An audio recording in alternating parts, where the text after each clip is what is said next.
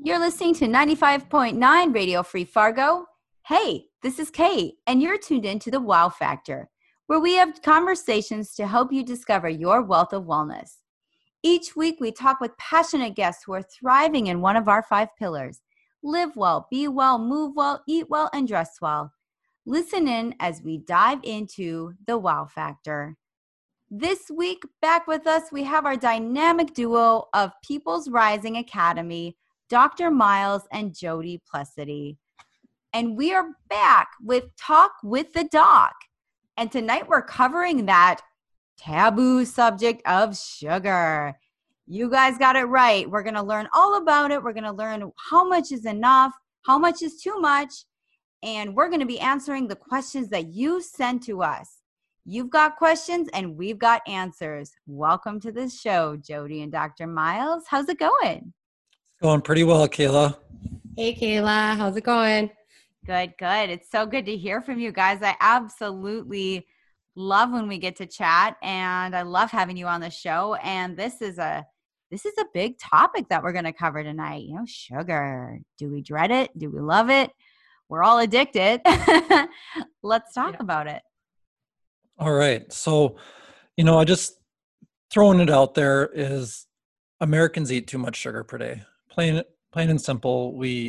There's too much added sugar in our diets, and it's leading us to actually kind of realize how bad some of our diseases really are. And I think, without diving too into the polarized political arena of COVID, we can just see what some of the underlying issues are, and we can make a pretty direct comparison to sugar consumption and various high fructose corn syrup consumption in the United States on what this actually does and how it sets up our body to be a little weaker and a little less, puts up less of a fight when we get into certain situations. And I think we're seeing that now.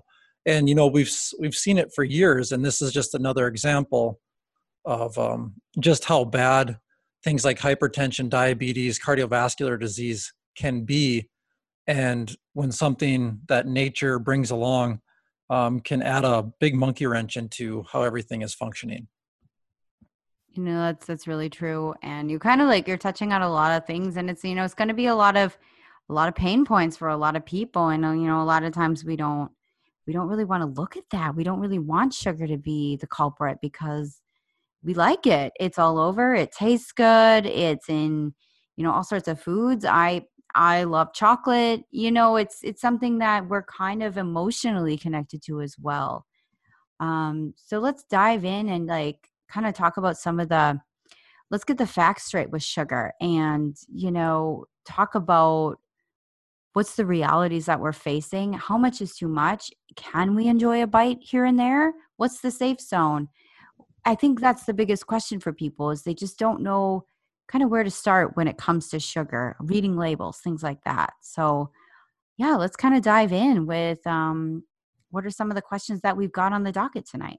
Yeah, so I would just start off by the American Heart Association recommends men having 9 teaspoons of sugar a day or less, women 6 teaspoons a day or less, and as well as children 6 teaspoons a day or less.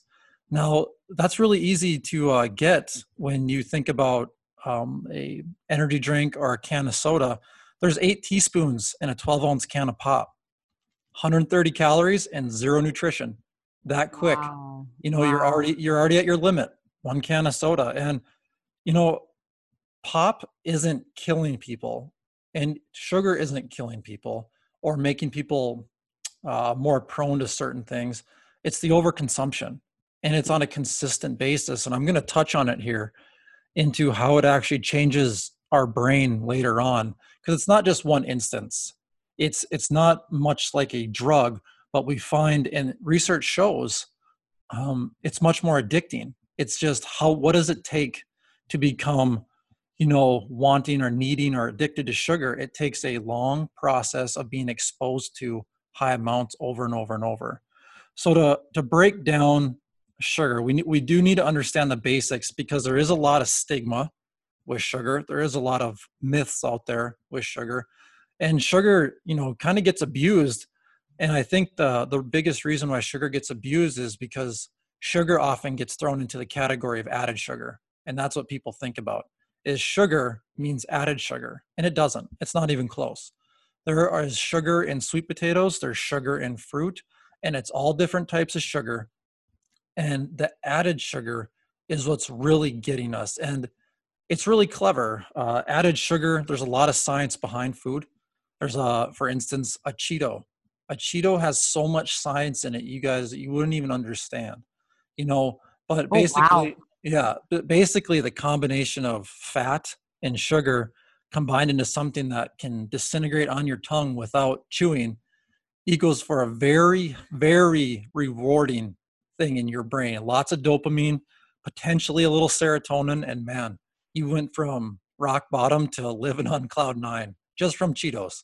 Is this why I'm so addicted? I go to my mom's house. She's got the bag of Cheetos and we put it away. I'm like, I'll have a handful. I'll have a serving. And then we're laughing. We're having a glass of wine and the bag of Cheetos is gone. So that's why that happened. Okay. Yep. And the icing on the cake, whether it's the Cheetos Puffs or the crunchier Cheetos, is they hit different areas of your brain. The Puffs are the disintegratable that break down without even trying. And the crunch is another factor that goes into that highly rewarding area of the brain that just loves the crunch.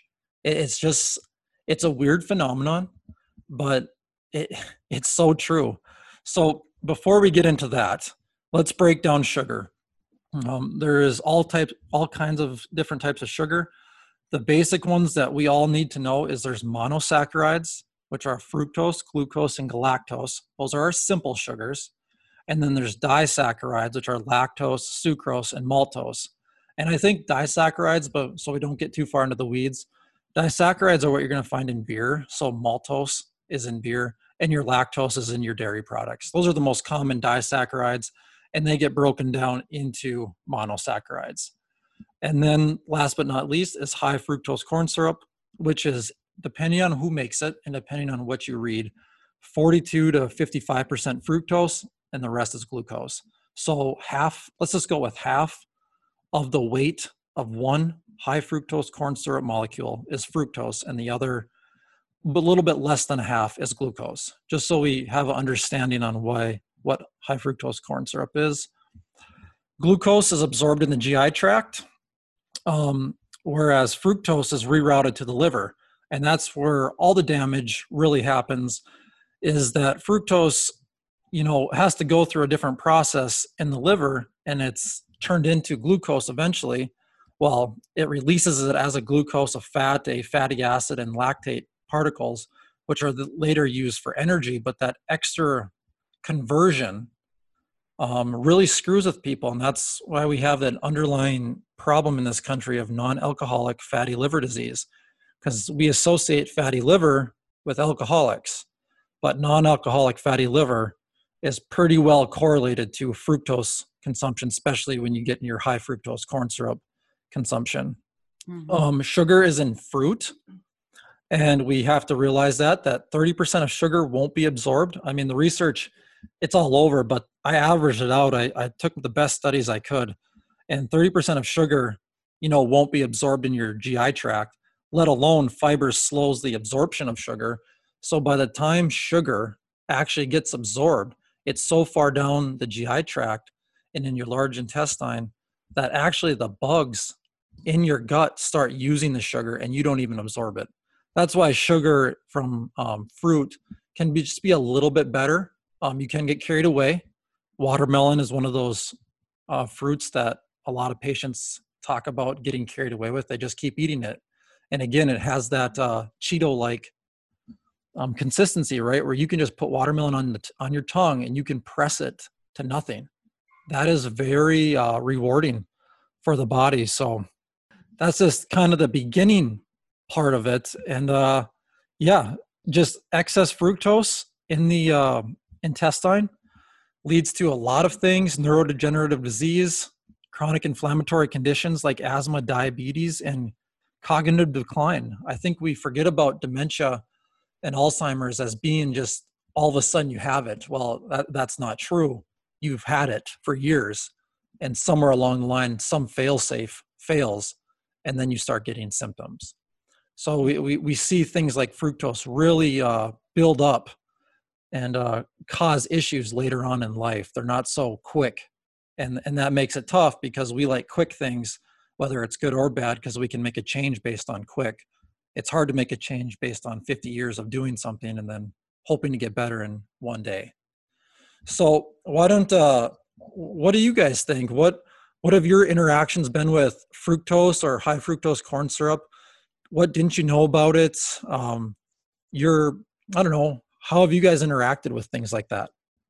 Well, Dr. Miles, that is, I have so many thoughts rolling around this topic, and just the two items you mentioned, and specifically Cheetos and like I talked about with my mom, like that's a real story. And then like watermelon, Pete brought home watermelon. I love watermelon. I think it's, you can do a lot of good things with it, but it is easy to keep going with it.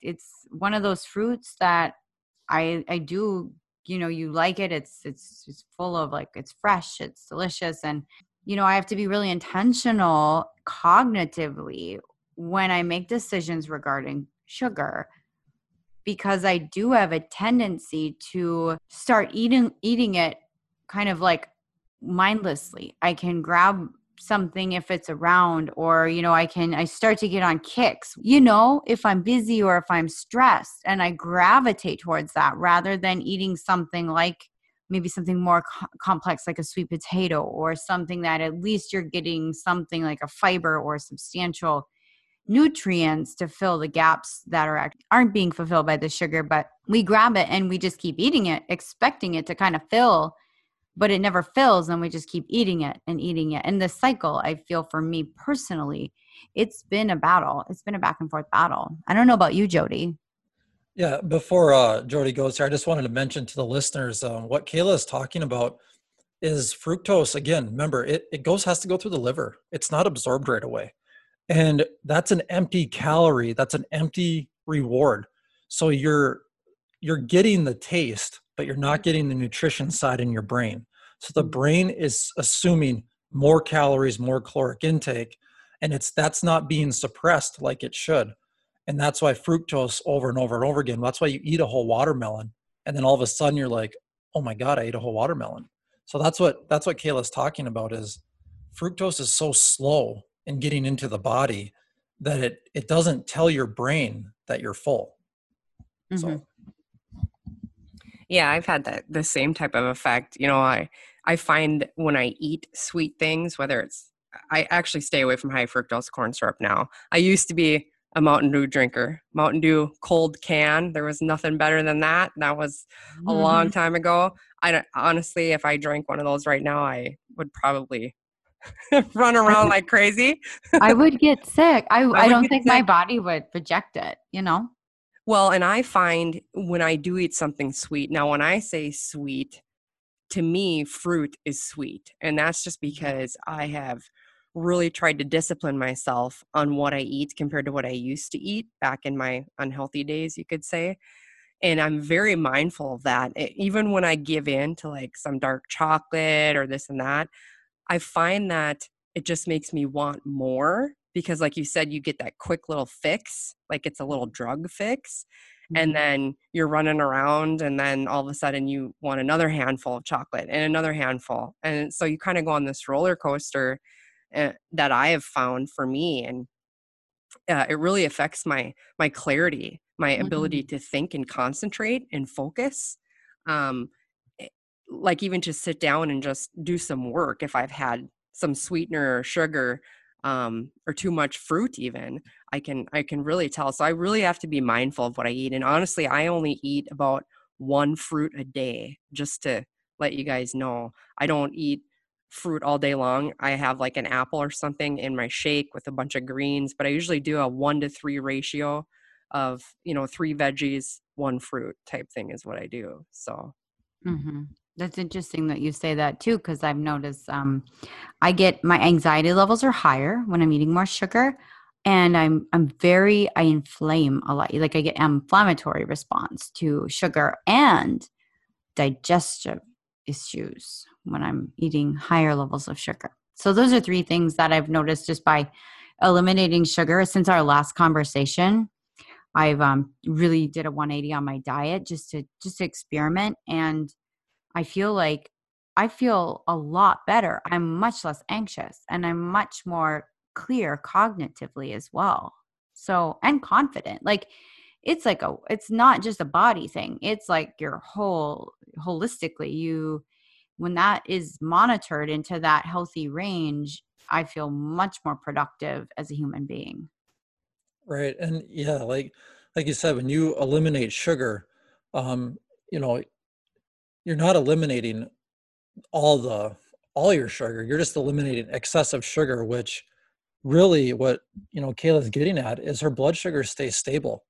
Then cortisol and then epinephrine don't get dysregulated, which leads to dopamine and serotonin getting dysregulated, which leads to depression. And that's what Kayla's saying is when you get your underlying foundation stable, all these other systems that are meant to be in place in case you're in danger don't get activated, and you feel more stable. You're less anxious.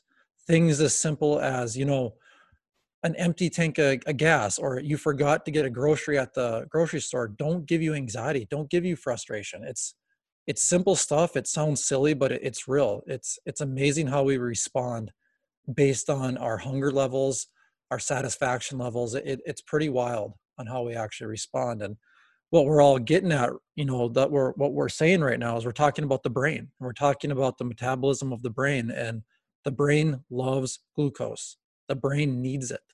The brain absolutely needs it. And, clinically, we like to get a little bit, this is more of an opinion. This is more anecdotal evidence, but glucose transporters get injured during traumatic brain injury. And what that means is we can't bring glucose like we need it into the brain. And that's why we use things like a ketogenic diet. That's why we use things like intermittent fasting. So there's a little plug there for maybe future talks on, when glucose metabolism becomes impaired, then it might be time to try some of these fad things like the ketogenic diet or intermittent fasting. They work pretty well in concussion patients or traumatic brain injury patients. And yeah, we see pretty good success with those. But back to sugar in the brain, just some nerdy stuff that people should know and forget tomorrow is the hypothalamus regulates food and of intake and energy needs in the body.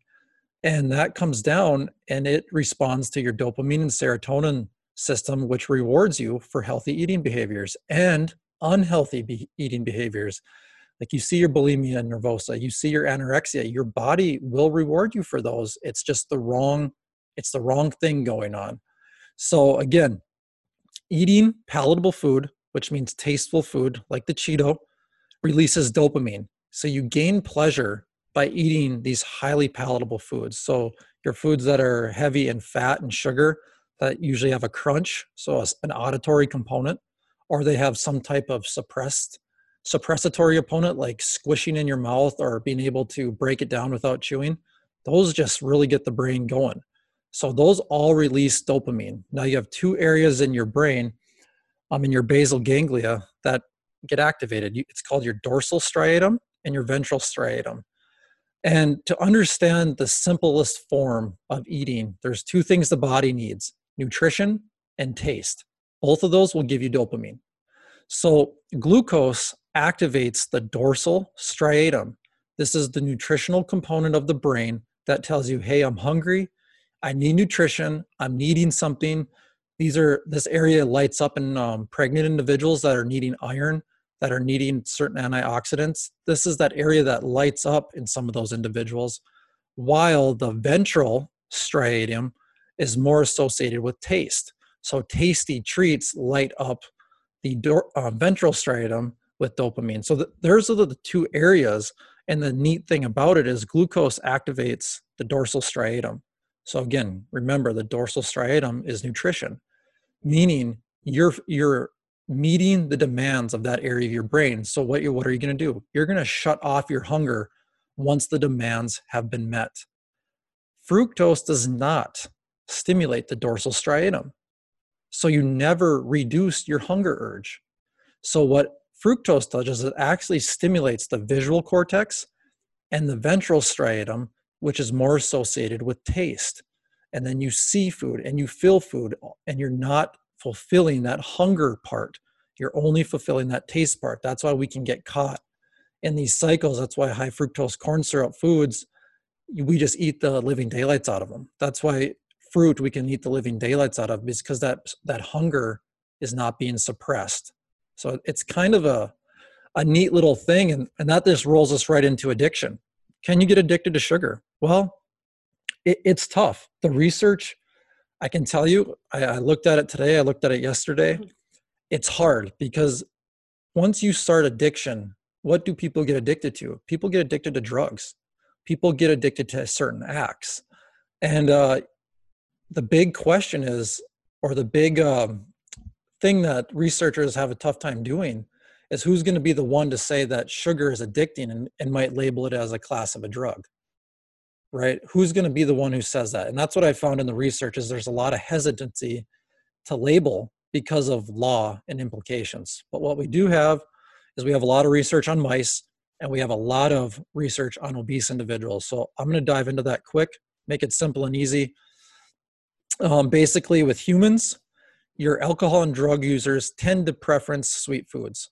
And why that is, it's two things. It's environmental and it's genetic, meaning an addictive behavior is, I would say, how to say it, is genetic, because you have certain receptors in your brain based on what your parents gave you.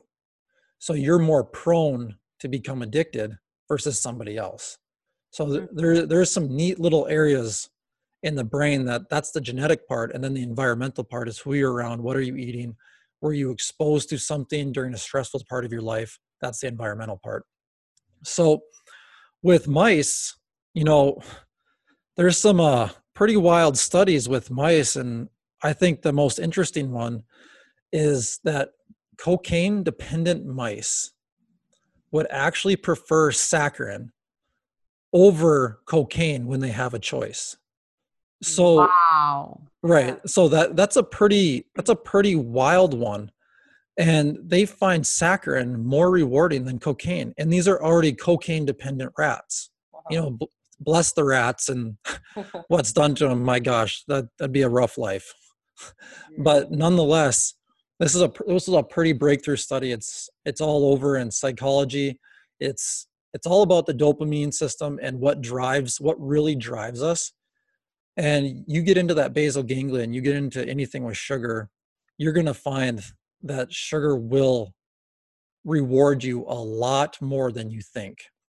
Now, in human trials, there's not a lot of human trials, again, on addiction because of implications, but there is trials on obese individuals and, individuals with certain metabolic disease. And what we see is, glucose-containing drinks reduce dopamine to the D2 receptor.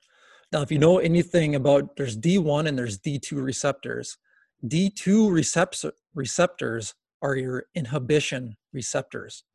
So if you give more dopamine to your D1 receptor, you're more prone to get compulsive and make bad choices about eating, because your D2 receptor is your inhibition receptor. So that's where the genetic component comes in, is what were you born with? How many D2 receptors do you have and how many D1 receptors do you have?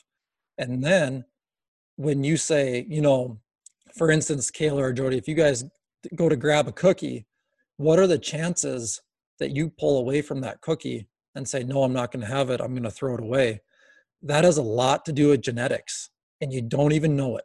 And then all it takes is one time grabbing the cookie and you rewarded a behavior. The next time to go to take it away is going to be a little bit harder, because you're feeding the D1 system and you're not feeding that D2 system. And eventually your cells start making a bunch of D1 receptors and you don't have a lot of D2 receptors. So again, the moral of all the human trials that I've looked at is repeated exposure changes the dopamine receptor on the cell, and we lose inhibition and we become more excited aversive, compulsive, and this is where you see your eating disorders right there.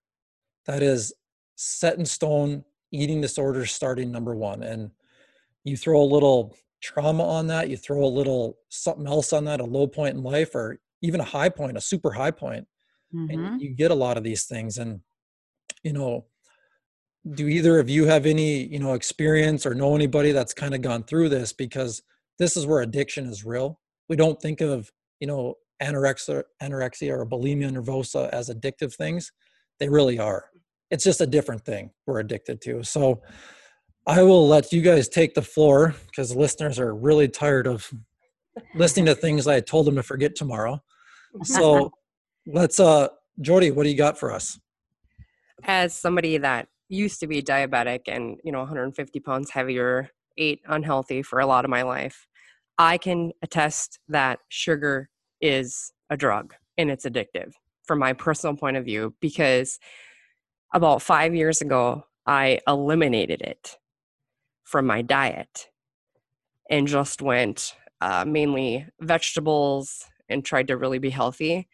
And I went through some crazy withdrawals, like insane. After about the first week, I mean, I was literally on the couch. Like, I thought I was dying. I had the shakes. I was sweaty. I couldn't focus. I mean, I had all I could do just to get off the couch and go to the bathroom. And then I was back on the couch. And I was like, man, what is going on with me? You know? And Dr. Miles was around at that time. We've been friends, and he would check on me, and he's just like, well, this is sugar, Jody. It's the elimination of sugar. And that's the thing. You don't think sugar is addictive? Remove it once from your diet and see what it does to you. Because I literally felt like I was some meth or coke addict, that I was going through withdrawals from that. But the crazy part, after about another week, I ended up, my brain, I started remembering things from my childhood, like from when I was 5 years old out on the farm. And I started thinking about all of these detailed things from when I was a kid. And I'm like, man, where did all these things come from? You know, it was like my brain, the fog cleared away. And I started remembering all this stuff, and I started jotting and journaling it down because I didn't want to ever forget it again. So, you know, I attest sugar is a drug. And even now I have to tell you about the donut incident. So my nephew, Let's hear about this donut. my nephew had a chocolate donut, and it was here for about 3 days. And I told Miles about it. It was really funny because after about 3 days, it was like haunting me. I wanted to eat this donut, and it was in my pantry. And finally I took out this huge knife and I put it on the counter, and I chopped this donut up into a million pieces, and I recorded it too. And I had to dump it in the garbage because I like wanted to eat it so bad that I was like, no, I'm not gonna consume you, you know? So, but it was pretty funny. Yeah. I just want to remind the readers, that's our listeners, I should say, that was not only the, you know, the battle between inhibition and just going ballistic. That's also where like being obsessive compulsive comes in. So Jody averted her sugar addiction, but took it out into absolutely dismantling the poor donut, which would be an obsessive compulsive thing, which is located in the same area. So I just want everybody to know the nerdy stuff, what she did. She probably didn't have any control over, but it was the right move. You know, Dr. Miles, I am so glad you're breaking this down to a science, because I have had the same struggle for many, many years. I've struggled with disordered eating, everything from starving myself to bulimia. And, you know, none of it has ever been like one solid thing for a solid amount of time, but it has popped up, especially in like really hard times in my life when stress is high. And I have also had the same type of responses when there's been sugar in my house, and I've had to just get it all out and I throw it all away. And it is a very detailed process, much like Jody's. My husband is like, why did you throw out this food? And I'm like, it is You had to, man. I cannot have it in the house right now. Oh. And I feel you on that. And it's just nice to kind of hear, because I feel like our audience has a lot of similar stories and feels like they're the crazy one in the room. But really, it's a science, you guys. This is a response to the problem is to the food in our world right now. We have the most access to food that we've ever had. We've had the most access to food that is processed than we've ever had. I mean, you can't even hardly walk through, you go to an event, there's food around every corner, free food even. Then you pair that with alcohol. Yep. We are so bombarded by this problem. And like, if we don't have the cognitive skills, especially if we're prone, like I am prone to these things, I'm prone to eating sugar. It is in my family. It just makes so much sense. Like, I have a light bulb on right now from what you have said about the science behind it. Just knowing I'm not crazy, it's actually the sugar. And when I eliminate sugar from my diet, I'm about 3 weeks in now, 3 to 4 weeks in, and I've eliminated every sugar out of my house. The only thing I eat is natural sugar in the fruits. And I eat that in like a protein shake in the morning. And I try to keep it to like berries and like fruits that are a little less in sugar. I've even like eliminated some of those like higher sugar fruits. And that now when I bite into a savory dish or something that I cook from scratch that's really, really healthy, it's almost like those flavors are more enhanced. And I'm like getting a sense of the dopamine in the good food from just getting rid of all the empty calories. I'm getting actually like that really satisfied feeling by eating the good food. So that's a really unique experience, I've noticed. Yeah, I believe that too. Your taste buds actually change. And like you said, you end up, once you eliminate all the garbage per se out of your diet, things just taste differently. They're more they're just more satisfying to you. You're like, wow, this really tastes good, and doesn't taste processed or fake per se. And I have to ask, like, so with me, when I first eliminated sugar, I went through that. The first couple of weeks were pretty rough. And then once I hit that kind of third week mark, it's really when my energy shifted and changed, where I was like, okay, I'm not dying. Like once I kicked the addiction to the sugar, and then my body kind of switched. But it's been a process.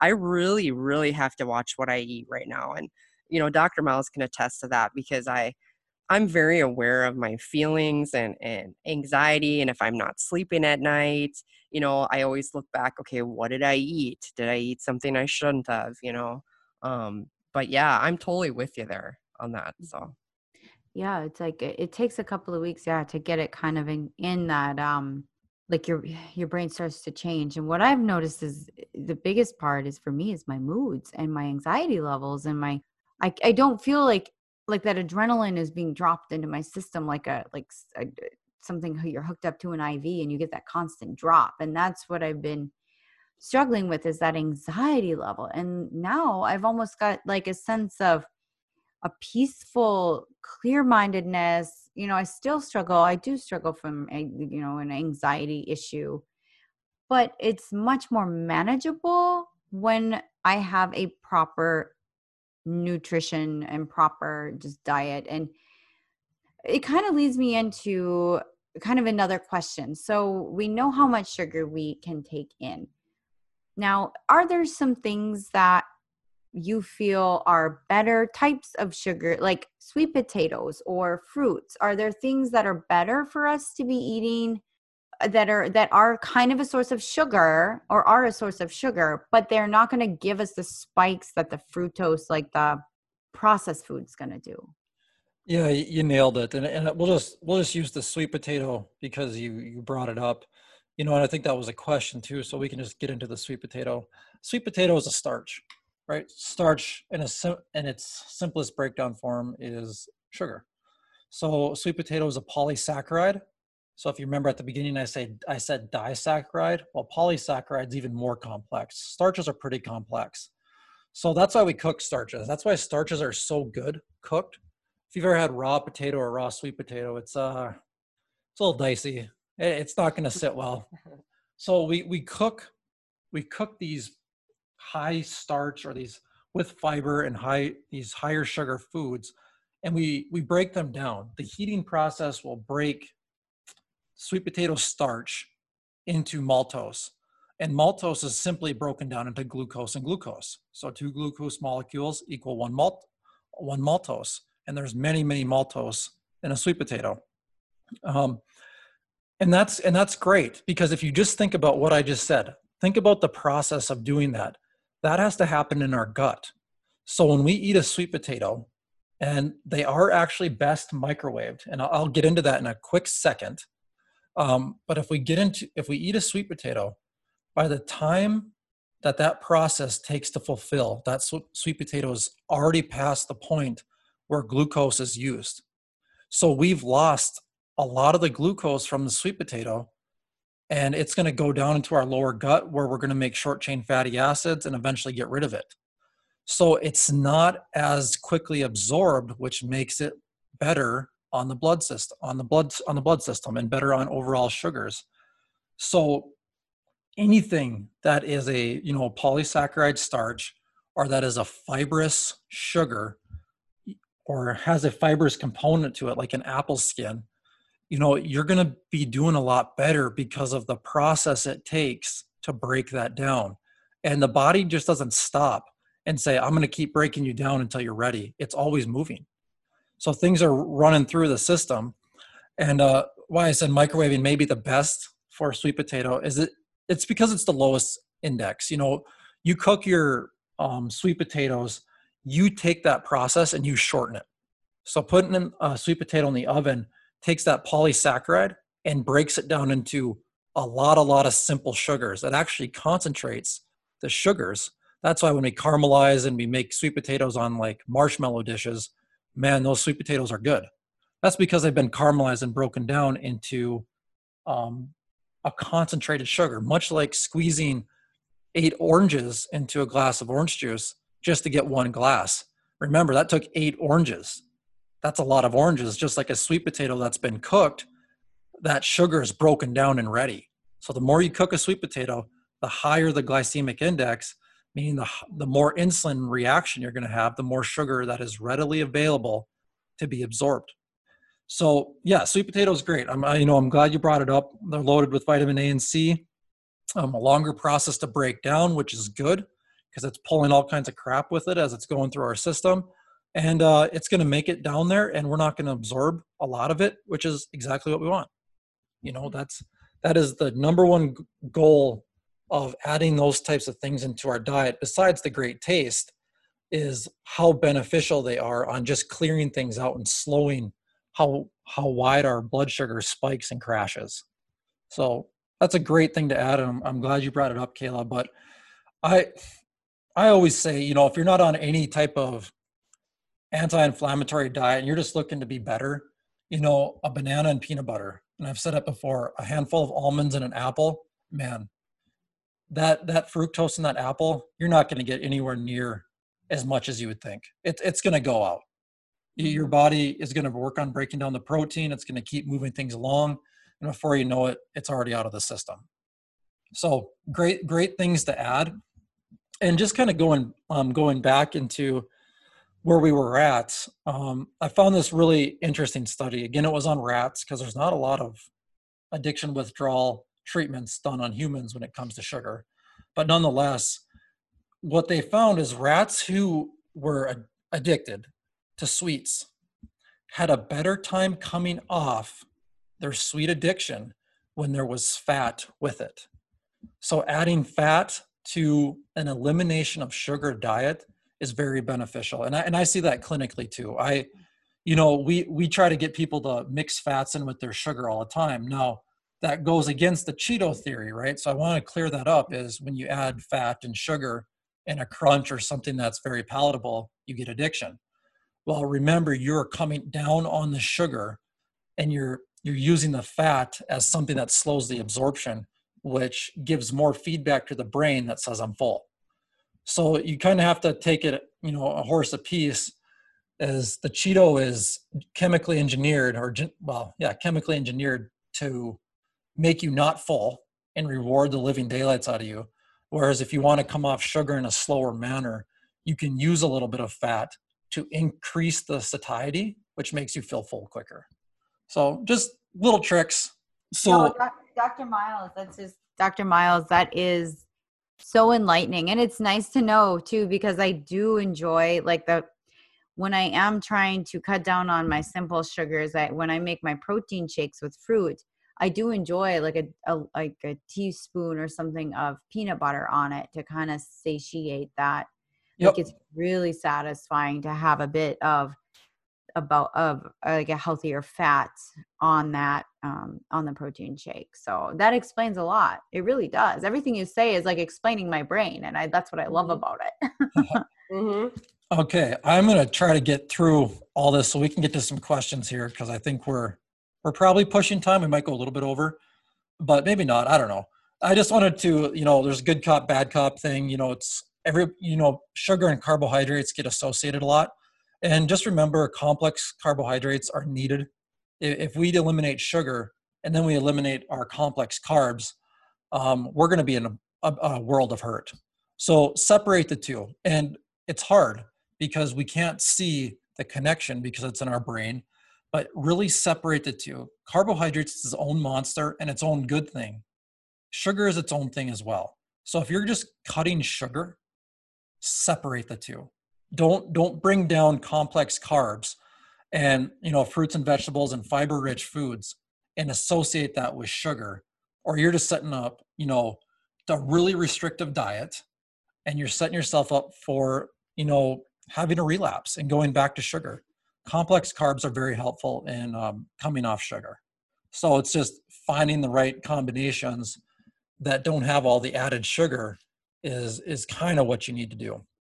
So go ahead. Yep. Would you suggest like sticking to whole foods, like a whole fruit? Like when I get kind of that mid-afternoon slump and I just need a little pick me up and I am kind of craving a bit of sugar, I'll go for something like an apple or, and something like an apple with a handful of almonds or something.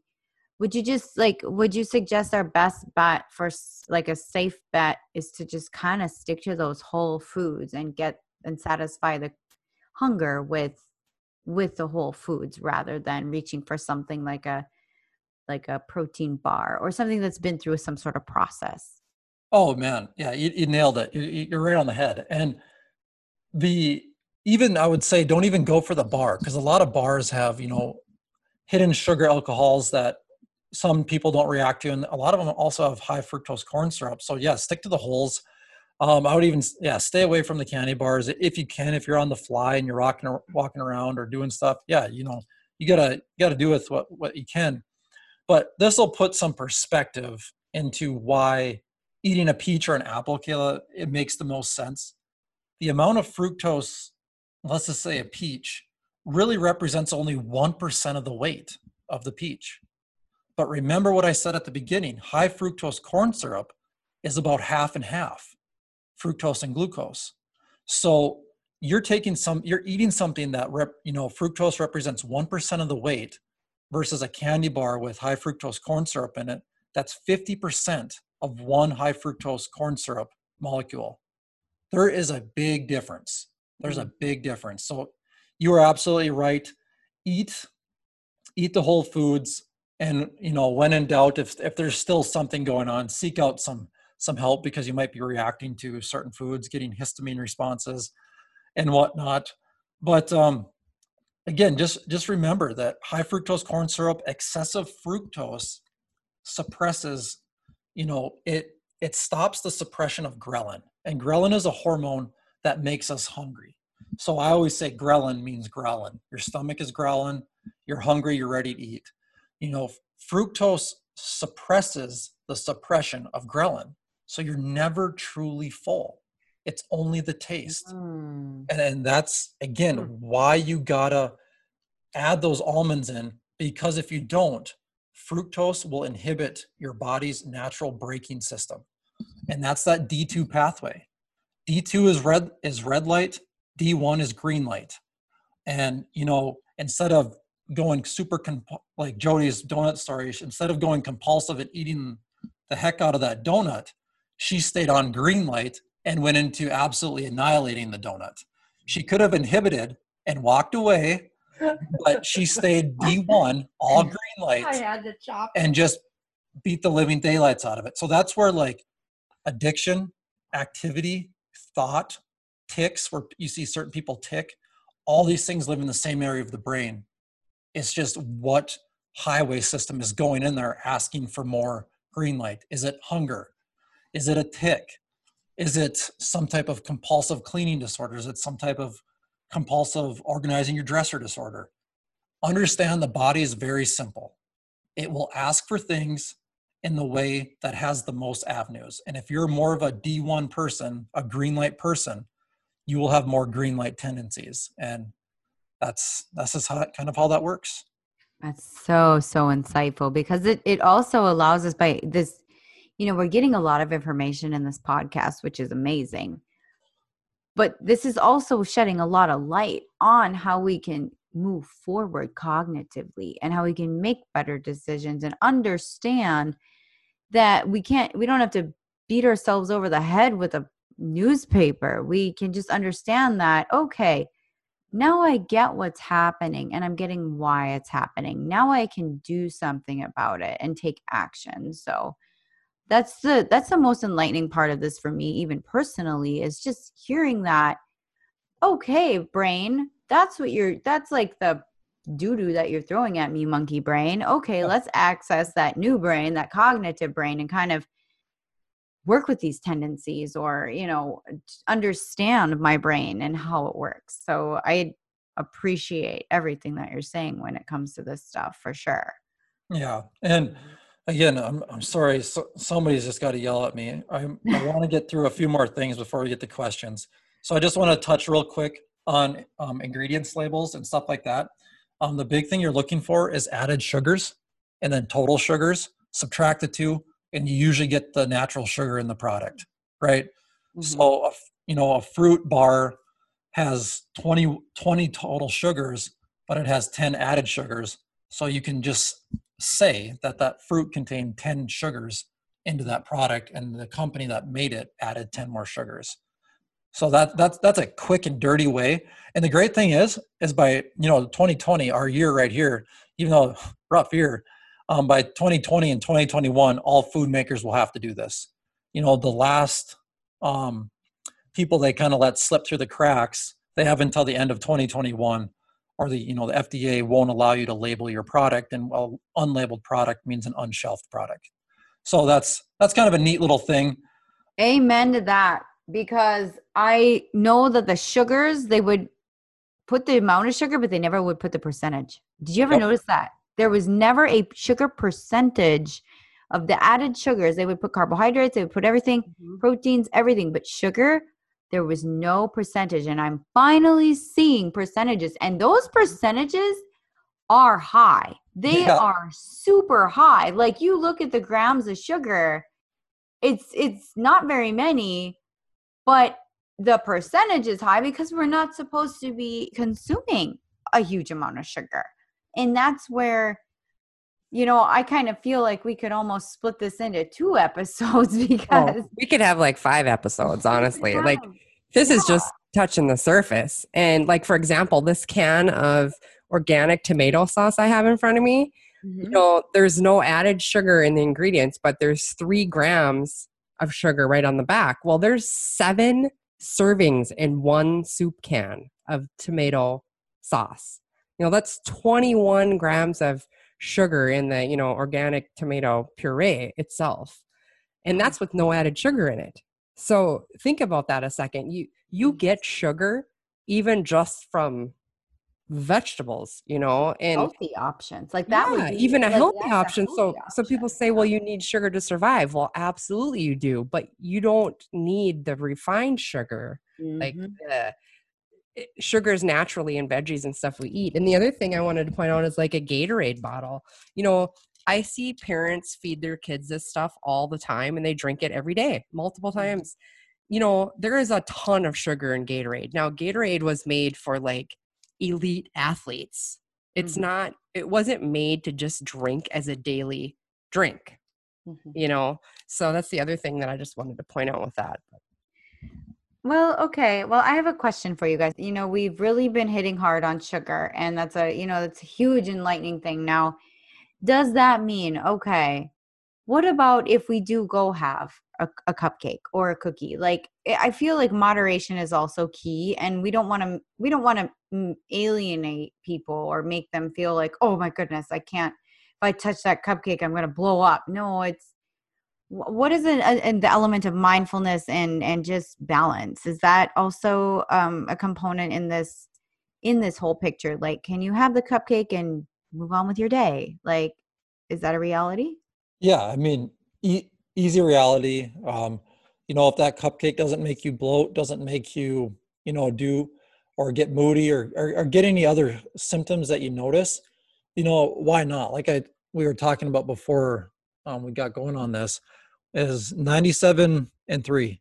97 of your percent of your life should be, exactly how you want it, and 3% should be, breaking the rules a little bit. You got to break the rules, and there's no rule on what you should eat. But if you want to live a quality life and you want to stack the odds in your favor, the best thing to do is, exactly like, what we've been talking about, is reduce the amount of added sugars. But a cupcake, I'd be lying to say that if I didn't have one. I'd be lying to say if I have never had an energy drink that has had stuff. I have, and I'll admit it. But it gets to you get in tune with your body, and you just start noticing that, yeah, there's a little GI distress, and your guts are silent inhibition, meaning the pain you feel, you don't feel it because your body inhibits those pain receptors from ever coming to fruition unless it's something like appendicitis. So if you can feel your guts rumble after an energy drink or, a couple cupcakes, imagine what's really going on. So that's what I would ask yourself is it worth it to tear apart your guts? And if you have great genetics, and you only find that out when you're 104 years old, if you have great genetics, then I guess all those cupcakes are fine. Mm-hmm. If you have two parents that gave you a big time D1 pathway system and a little peeny red light system, geez, I don't know. When does one turn into 100, So there's absolutely no shaming people for having a cupcake, because we all do our 3%, whatever it is. But it's just test yourself. Mm-hmm. If you're going to have that cupcake, put that cupcake in front of you tomorrow and just say no, and actually let it go bad and throw it away. Because that's the true test of how good your braking system is. Maybe your husband will eat it. Maybe your wife will eat it. That's fine. But for you, really test yourself. I recently eliminated ketchup, and actually like 4 months ago, and I ate it with everything. I'm done with it just because I wanted to be, to make sure I was still in control. So I haven't had ketchup, and I've ate it my whole life, literally years. That's a good test. And then it's gone. And that's one of those ones that's just loaded with sugar. So yeah, I don't know. To make that answer short is, yeah, everybody needs their 3%. I wouldn't go more than 10%. Play with that a little bit, and don't try to be perfectionist, because perfectionist people tend to have a high D1 pathway, and it turns into obsessive compulsive. Oh, yep. That's my struggle. Right. So real quick touch on sugar substitutes. Mm-hmm. There's a lot out there. The FDA has a great website on them all. They do a really good job.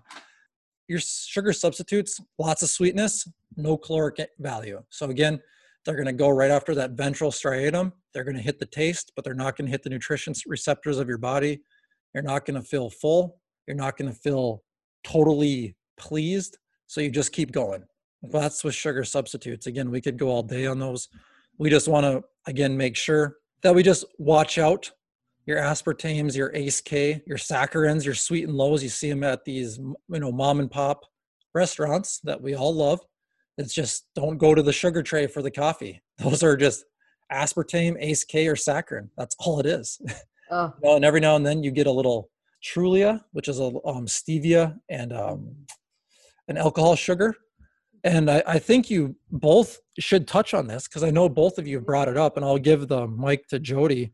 But sugar substitutes, artificial sweeteners, and recognized as safe in quotation marks by the FDA sweeteners, these don't align with people. And I think you guys should both touch on that because it's a real thing. And just because you cut sugar doesn't mean that your body's going to accept stevia, monk fruit, aspartame, or saccharin. So Jody, what are your thoughts on that? So I went out of my box and I bought a bag of Swerve, which is erythritol. And, I mixed it up. Erythritol. That word sounds so appetizing, right? Yes, chemical. That sounds so sweet. So I mixed it up and I wanted to make some frosting with it, which that's what it claims to do. It's like a replacement of confectioner sugar.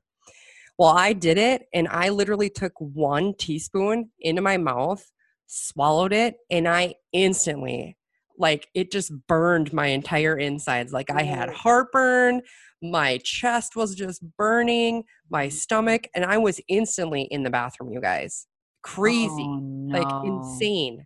And I told Dr. Miles about it because I had never tried it before. And I was like, oh my gosh, you would not believe what this did to me. And I'm like, yeah, it might taste sweet and like frosting, but I'm not putting that in my body again. So the FDA says it's safe. Well, it's not safe for me. So that's the thing, is just like he said, be mindful of that, of what it does to your gut. And it was like instant. And I was like, wow, that is crazy what that does to me. Now, stevia, I have the concentrate little sweetener.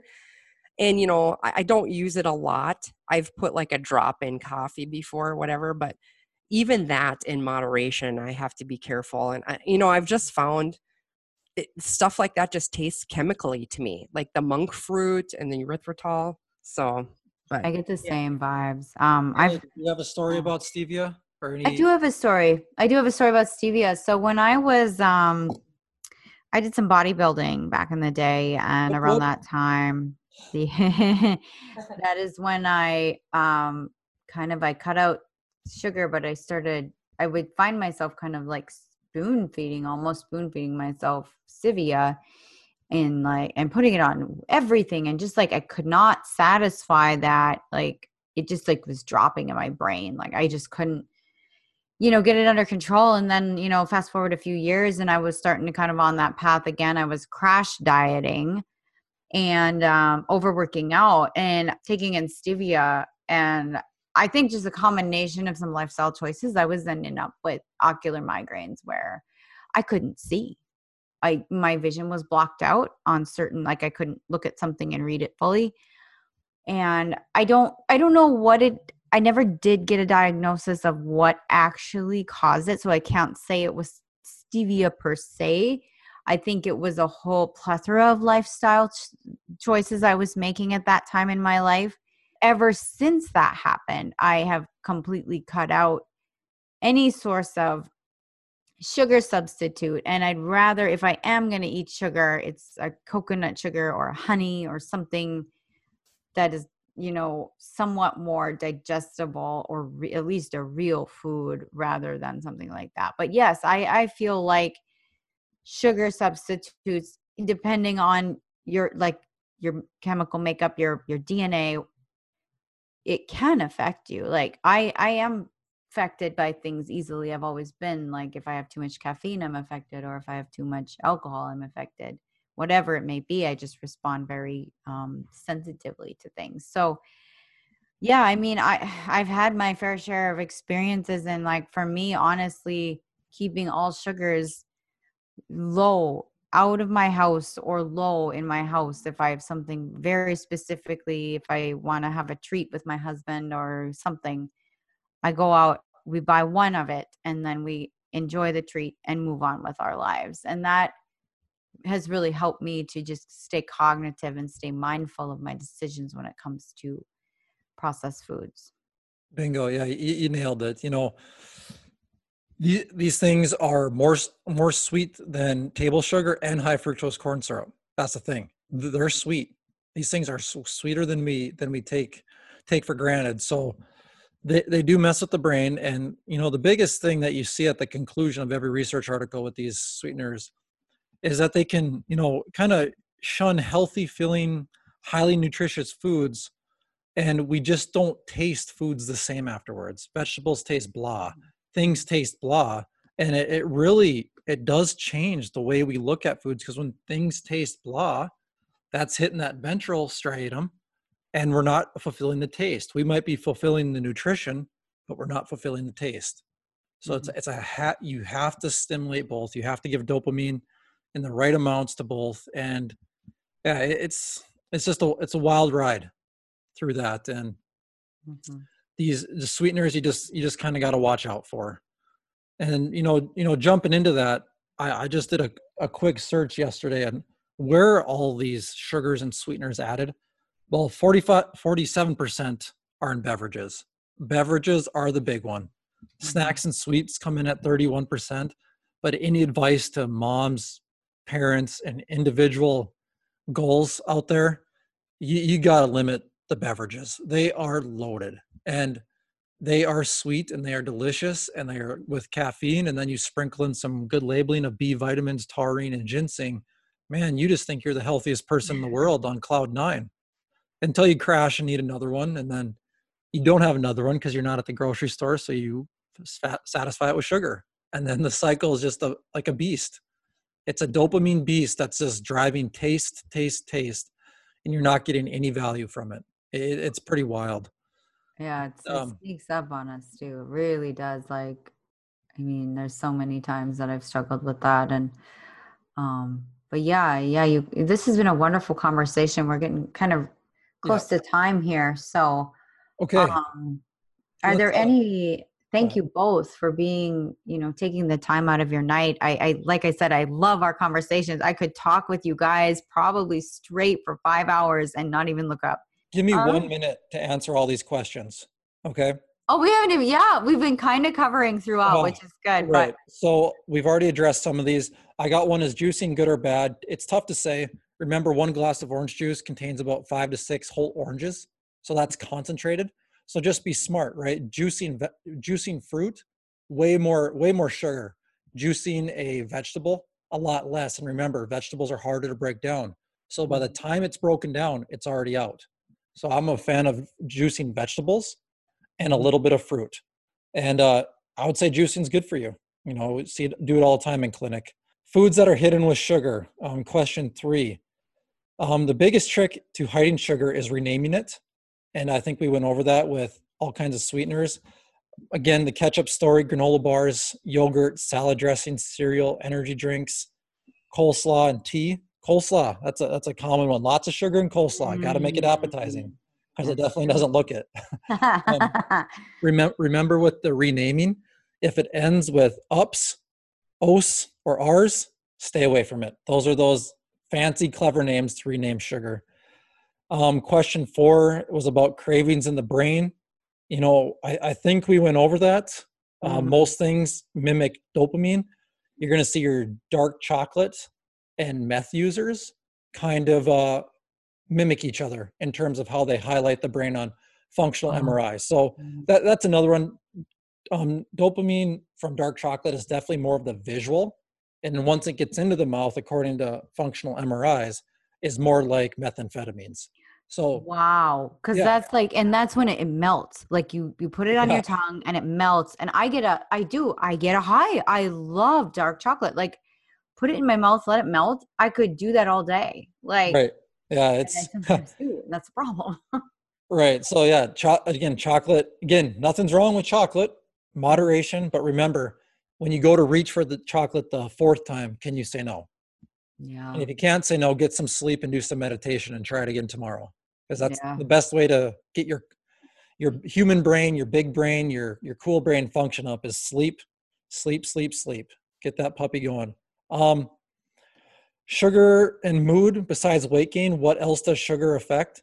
Everything we can't see.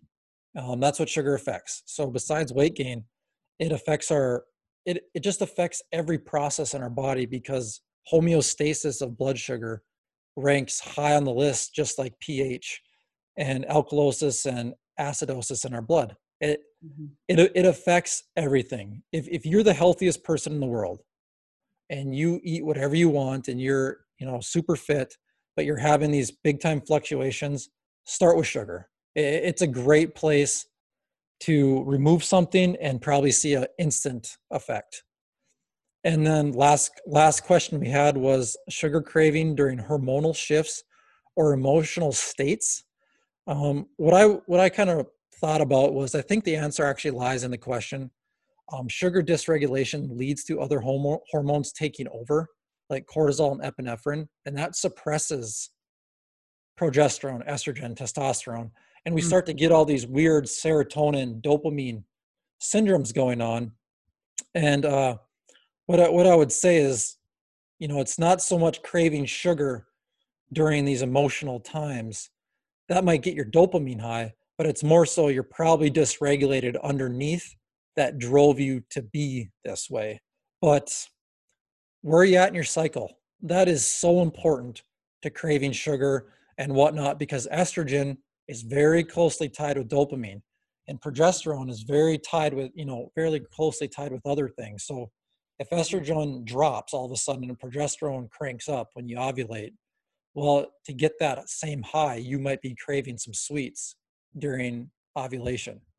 So we'll get into that later. So yeah, in all, this was a great podcast because it just addressed so many things. And just remember, sugar is a highly palatable food. And as soon as you say palatable, and as soon as you think taste, you have to already start thinking dopamine and reward and serotonin and all these systems. So if you had to cut anything out, I would cut out fructose and start there, add a little fat, and slowly cut away your sugars. If you don't make time for health now, you're going to make time for disease later. You got a choice. It's actually easier than you think. You just got to be willing to, slap the ego aside and just say no. And it's really hard because it's so easy to say one more time or this is my last time. But just remember out there, you're not alone. You're not the only one struggling with this. So don't let the pity party take over. Just be strong, get some sleep, get that human brain going, put the chocolate out there, put the McDonald's burger out there, put whatever sugar you got out there, and just let it rot. Let it get old, and don't even feed it to the dog. Don't even feed it, throw it away. And you're going to hate yourself because you're going to say, I threw away money instead of saying I bettered my health.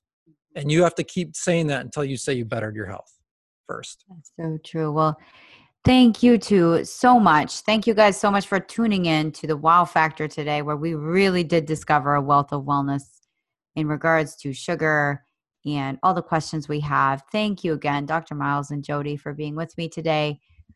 You guys have a great rest of your night, and we will talk to you soon and see you next week on the Wow Factor.